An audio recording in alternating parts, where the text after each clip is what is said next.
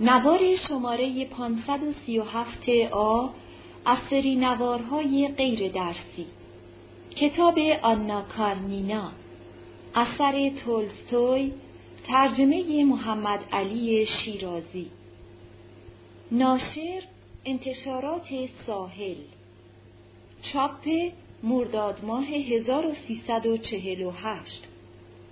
چاپ و صحافی چاپخانه فیروز، ضبط آزاد، تکثیر شده در استودیوی کتابخانه گویای مجتمع خدمات بهزیستی نابینایان رودکی، تهران به تاریخ مهر ماه 1373. گوینده فیروزه غفوری پور، تکثیر کننده مریم اوجانی، با بررسی هورگن قدیمی.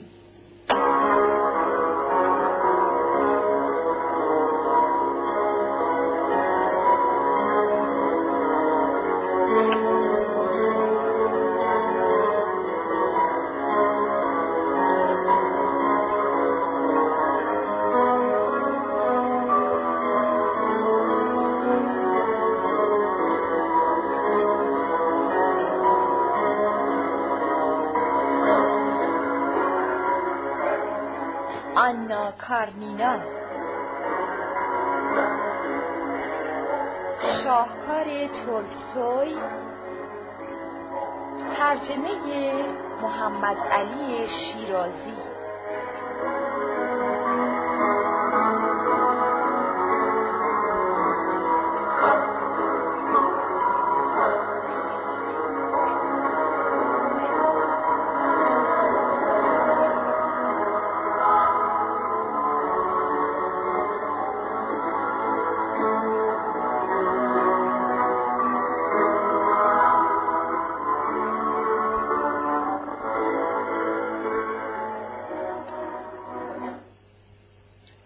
تولستوی مؤلف داستان. تولستوی مؤلف این داستان جانسوز و دلگداز، یکی از نویسندگان معروف و برجسته تاریخ انسانی به شمار می رود. او به جای اینکه وقعی به عرف و عادات طبقه اشرافی که از آن به شمار می رفت بگذارد و از آنها دفاع کند، با میل و رغبت مدافع طبقه فقیر و زحمتکش گردیده و فجایع طبقه اعیان و اشراف را در نوشته‌های عالی و شاهکارهای جاویدان خود باقی گذاشت. حس ترحم به فقرا و زحمتکشان سبب شد که فراموش نماید او از طبقه اعیان و اشراف است. تولستوی در سال 1828 در شهر یاسنایا پولیانا پا به عرصه وجود گذارد و هنوز بیش از 2 سال نداشت که مادرش درگذشت و در 9 سالگی برای همیشه از مهر پدری محروم شد. تولستوی عمه مهربانی به نام تانیانا داشت که حاضر شد او و 2 برادر و 2 خواهر یتیمش را تحت تکفل خویش قرار دهد و بزرگ کند. تاتیانا زن خوشقلب و مهربان و ساده‌ای بود و به قدری ساده لوح و خوشباور بود که به اوهام و خرافات عقیده داشت و گفته حقه‌بازان و جادوگران و دعانویسان را باور می‌کرد و آنها را محترم و گرامی می‌داشت. از این رو تولستوی تحت تأثیر داستان‌های خرافاتی که عمه‌اش برای او تعریف می‌کرد قرار گرفت و آن افسانه‌ها همچنان در ذهنش باقی بود تا اینکه بزرگ شد و جوان گردید و چندین داستان کودکان به رشته تحریر درآورد. تولستوی در مدرسه شاگرد تنبلی به شمار می‌رفت، ولی از کوچکی این امتیاز را بر اقران و همگنان خود پیدا کرده که آراء و نظریات جدیدی درباره زندگانی اظهار می‌کرد. تولستوی در سن 5 سالگی درباره زندگی چنین اظهار نظر می‌نماید: زندگی لذت و خوشی نیست، بلکه بار بسیار سنگینی می باشد. تولستوی در سن 16 سالگی ایمانش نسبت به کلیسای ارتدوکس که هم میهنانش به آن عقیده داشتند سست و کم گردید و پس از آن دوره‌ای بر تولستوی گذشت که آن دوره را بدین گونه توصیف نمود: گردش‌های فلسفی در صحراهای جوانی. و در سن 19 سالگی به طوری شک و تردید به وی دست داد که از همه چیز مایوس و ناامید گردید و شاید علت عمده یأس و ناامیدی و بدبختی او در این مرحله از عمر، یعنی بحبوحه جوانی، قبح و زشتی خلقتش بود. او چشمان کوچک و فرو رفته، پیشانی کوتاه و لبان کلفت و بینی پهن و گوشت‌های بزرگ داشت، ولی عقل فیلسوف‌ها را دارا بود. او به قدری از چهره زشت و بد ترکیب خود عاجز بود و بعدش می آمد که تصمیم گرفت انتحار کند. ولی از خوششانسی عالم انسانیت تولستوی از این تصمیم عدول نمود. در یکی از روزها بعضی از مؤلفات شاعر معروف و فیلسوف بزرگ فرانسوی ژان ژاک روسو به دست تولستوی افتاد.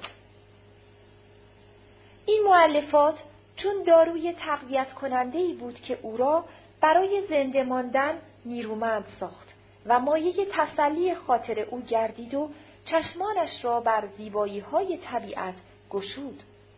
و به قدری علاقه و شیفتگی تولستوی به روسو زیاد گردید که عکس او را در قاب کوچکی گذارده و برگردن افکند تا همیشه عکس وی را همراه داشته باشد.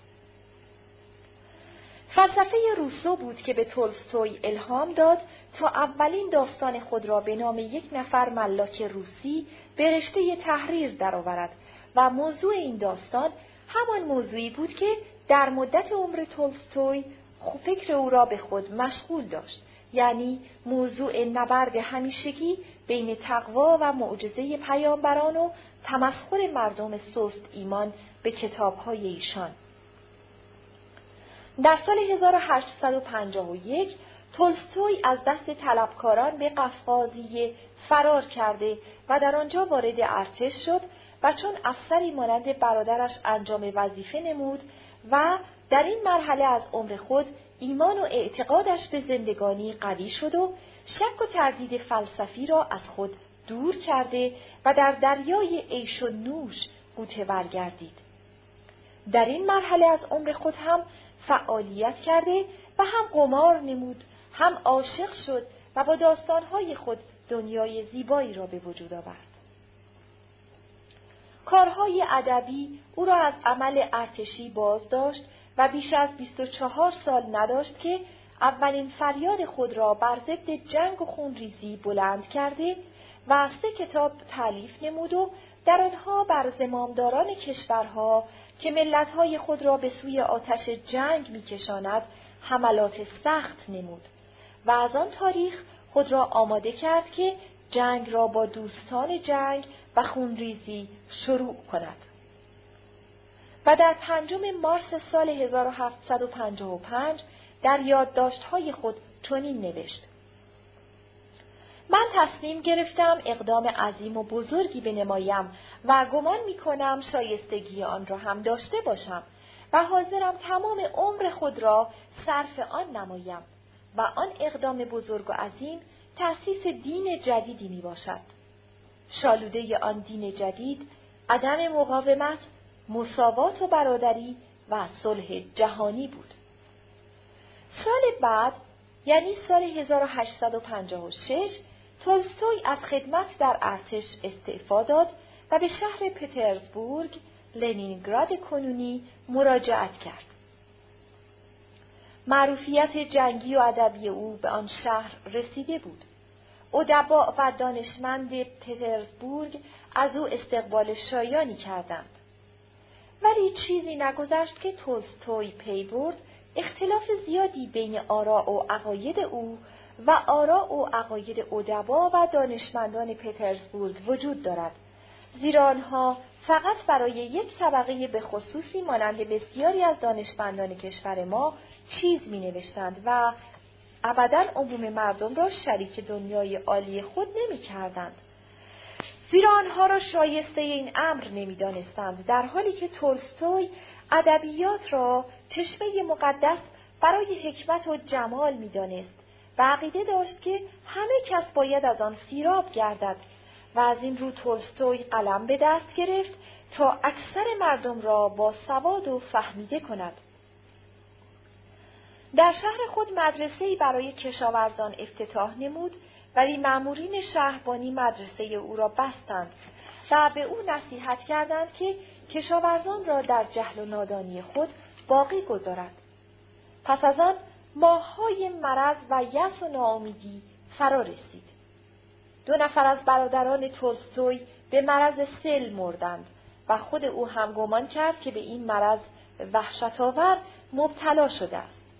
از این رو ایمانش به خوبی و نیکی کم گردید و میتوان گفت که ایمان خود را به همه چیز از دست داد و برای بار دوم به فکر انتحار افتاد و باز هم در این مرتبه از این فکر عدول کرد تا برای هنر خیش و عشقی که نسبت به دختر دلخواه خود سوفی اندریفنینا پیرز داشت زنده بماند.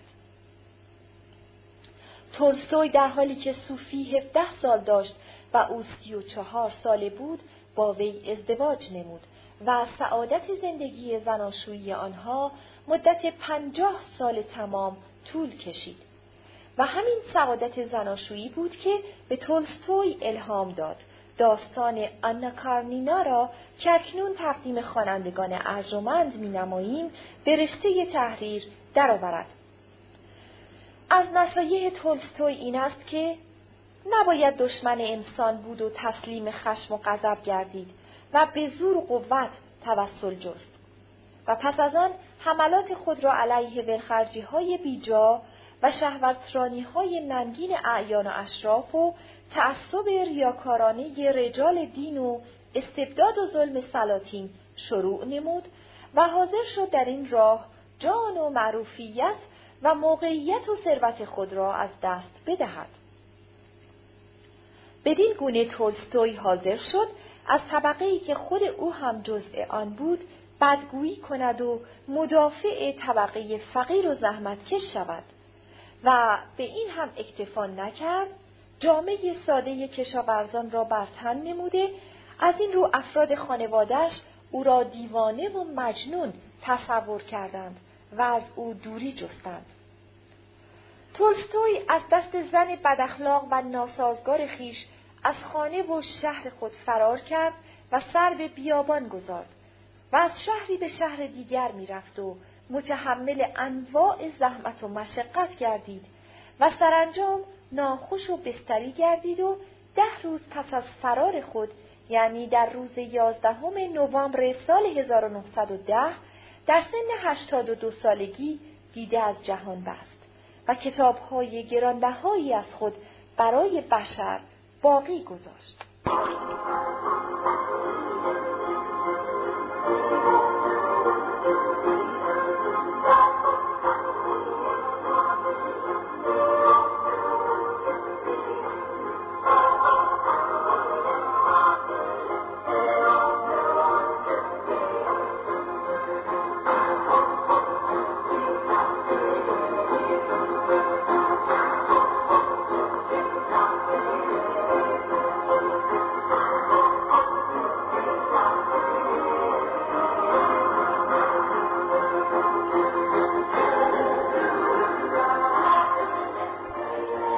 قسمت اول.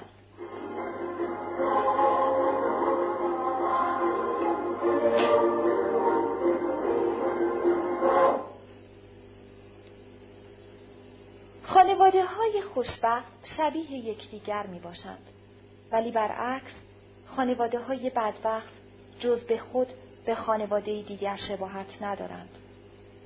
به خانواده اوبلونسکی بدبختی غیر مترقبه‌ای روی داد و آن خانواده را سخت متوحش ساخت که در نتیجه دوستی و محبت در میان افراد آن خانواده به کینه و دشمنی مبدل گردید. سبب این پیش آمد آگاهی زوجه اوبلونسکی از وجود رابطه نامشروع بین شوهر او و پرستار فرانسوی بود که چند روز پیش او را از خانه بیرون کردند و مشارون الیها اظهار داشت که ادامه زندگی با یک چنین شوهر خیانتکاری میسر نیست. 3 روز از این مقدمه گذشت. مستخدمین خانه تکلیف خود را نمی‌دانستند، زیرا 3 روز تمام خانم خانه در اتاق مانده و آن را ترک نگفت. شوهر هم روزها را در خارج از خانه به سر می‌برد و اطفال از هر گونه پرستاری و مواظبت محروم ماندند. پرستار با پیشخدمت باشی 1 و 2 کرده نامه‌ای برای دوست خود نوشت و از وی خواست که کار دیگری برای او پیدا کند.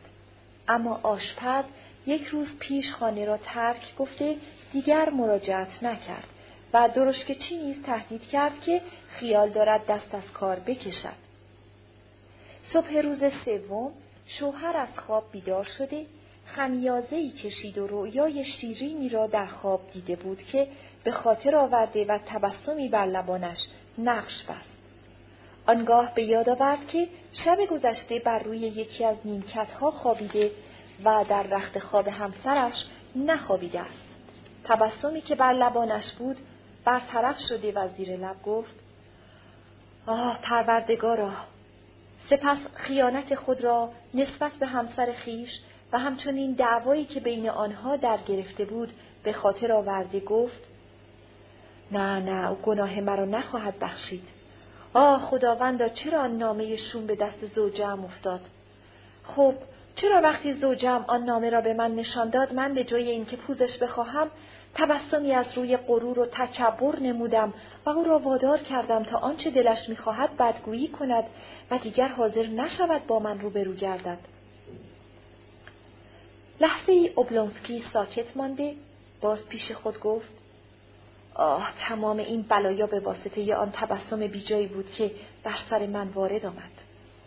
ولی اکنون چه کار میتوانم بکنم؟ لحظاتی بیاندیشید ولی راه حلی پیدا نکرد. فصل 2. اوبلونسکی 34 سال داشت. از زوجه‌اش دارای 7 طفل شده بود که 2 تایی از آنها مرده بودند. او اگر می‌دانست که زوجه‌اش به اطلاع از خیانت او تا این درجه خشمناک و محزون می‌شود، جلوی بوالهوسی و غرور خود را می‌گرفت. راستی چرا زوجه‌اش که بر اثر زاییدن 7 طفل زیبایی و دلربایی خود را از دست داده است، از وی که یک جوان 34 ساله و با نشاطی است می‌خواهد دست از پا خطا نکند و چون مردان سال خورده به زن و اطفال خود بچسبد؟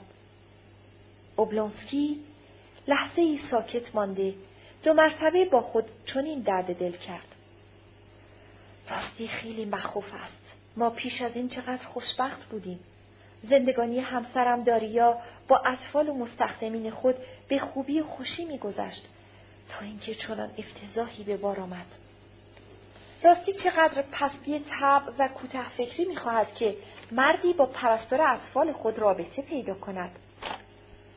ناگاه چهره مادموازل رولان پرستار اطفال در نظرش مجسم شده، تبسم شیرین و نگاه‌های دلفریب او را به خاطر آورد و آهی کشید و فریاد برآورد: اکنون چه باید بکنم؟ آنگاه در جای خود نشست و زنگ را نواخت.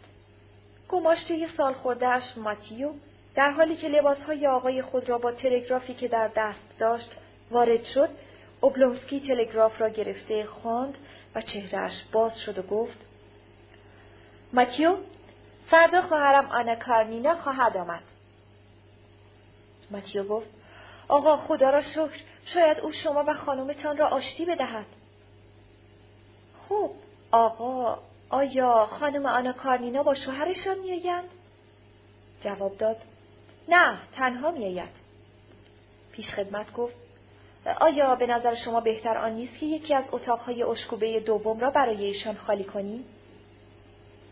مرد گفت: ماتیو، این تلگراف را برای خانم ببر و ببین نظر ایشان در این باره چیست. ماتیو متعجبانه آقای خود را نگریسته چیزی نگفت و تلگراف را گرفته به سوی اتاق خانم شتافت. اوبلونسکی مشغول پوشیدن لباس خود شد. چیزی نگذشت که ماتیو در حالی که تلگراف را در دست داشت برگشت و گفت: خانم گفتند که ایشان همین اکنون از خانه خارج خواهند شد و شما هر کاری که می‌خواهید بکنید. اوبلونسکی زیر لب گفت: خب ماتیو بگو ببینم چه باید کرد؟ ماتیو گفت: آقا این همه نگران نباشی، هر مشکل سختی خود به خود حل می شود. در این موقع ماترونیا خدمتکار اطفال وارد شد و گفت: آقا حال خانم خوب نیست، به خاطر بچه ها هم که شده با خانم آشتی کنید. مرد گفت: ولی آخر رو به من اجازه ورود به اتاق خود نمی دهد. دختر گفت: آقا شما به وظیفه خود قیام کنید، خدا هم شما را موفق خواهد نمود.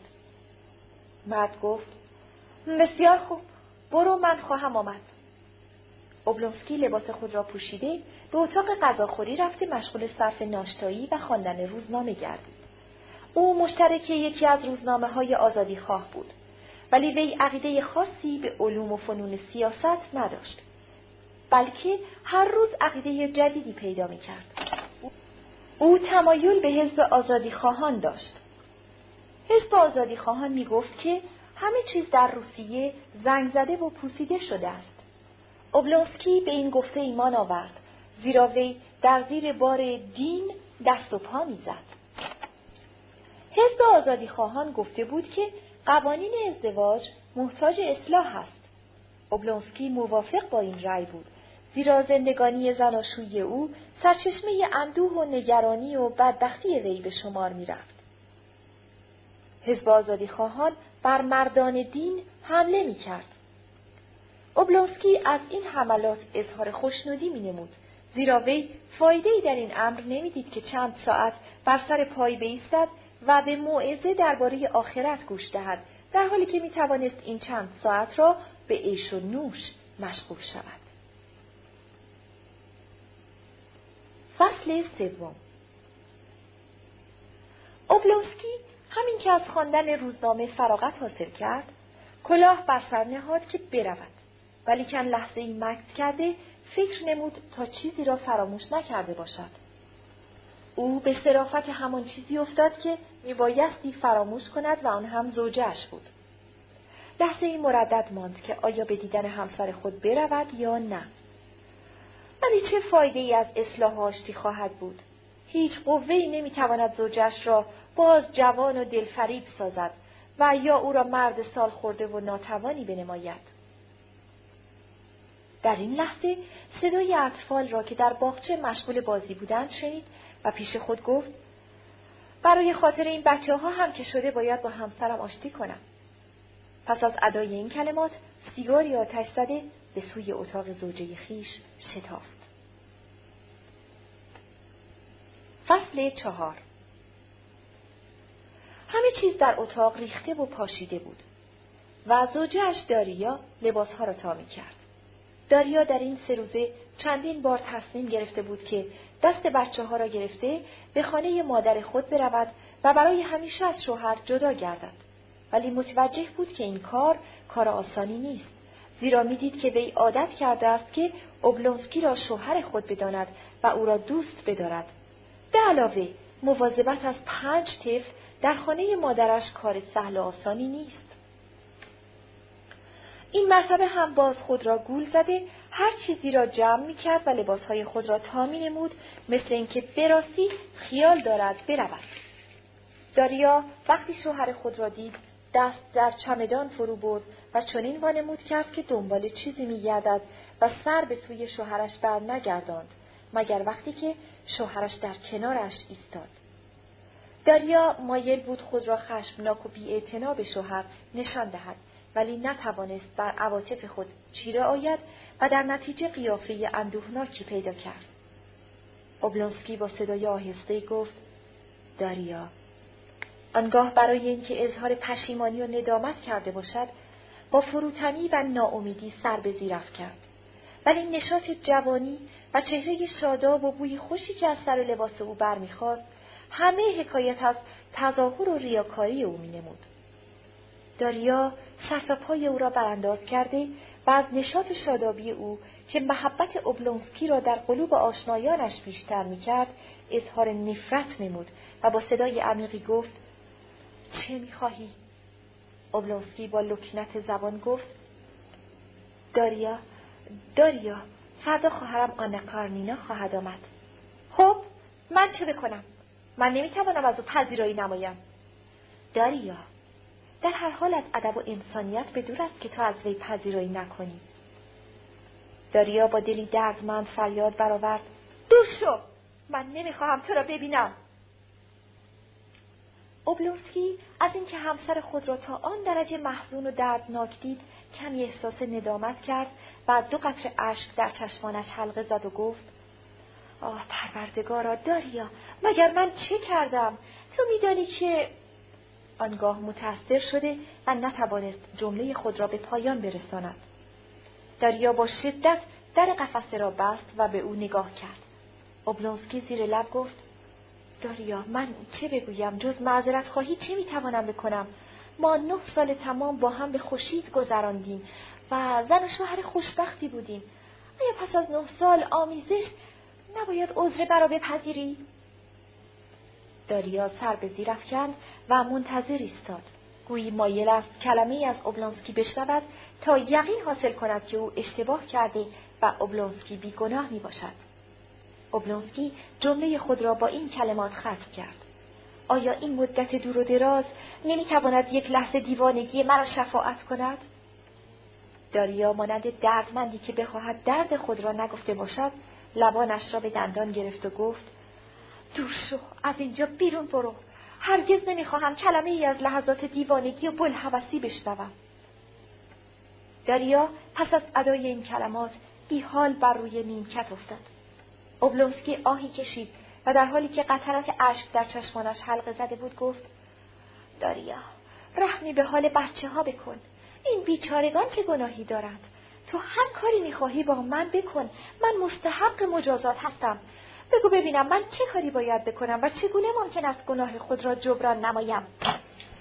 داریا که از شدت خشم نفس می‌زد، ابتدا نتوانست چیزی بگوید، ولی بعداً گفت: تو چنان کسی هستی که فقط وقتی می‌خواهی سرگرمی پیدا کنی به فکر بچه‌ها می‌افتی و با آنها بازی می‌کنی. ولی من همیشه به فکر آنها بوده و شما اکنون باید بدانی که آنها را از دست داده و بدبخت و بیچاره نمودی. آنگاه نفس زنان ساکت ماند و پس از چند دقیقه باز چنین گفت: من که همیشه به فکر بچه‌ها هستم و مایلم آنها را نجات دهم، اگرچه این برای من خیلی گران تمام شود، ولی نمیدانم چگونه آنها را نجات دهم. در تردیدم که آیا آنها را از آغوش پدرشان بیرون آورم یا در کنار این پدر تبهکار و بلهوس باقی گذارم. آیا تو گمان می‌کنی که باز ممکن است بعد از این هم با یکدیگر زندگی کنیم؟ آیا زندگی با شوهری که پدر 5 طفل بوده و با پرستار بچه عشق بازی می‌کند امکان پذیر است؟ اوبلونسکی با صدای ضعیفی گفت: خب بگو ببینم چه باید کرد؟ بگو ببینم. داریا متحسر و خشمناک فریاد برآورد: تو مرد نفرت آوری هستی. این اشک‌های تو هم دروغی و مانند اشک‌های تمساح است. آری تو هرگز مرا دوست نمی‌داری و معنی مهر و محبت و شفقت و شرافت را نمی‌دانی. من از تو بی اندازه بیزارم و دیگر نمی‌خواهم هیچ گونه رابطه‌ای با تو داشته باشم. داریا این کلمات دردناک را با نفرت ادا نمود.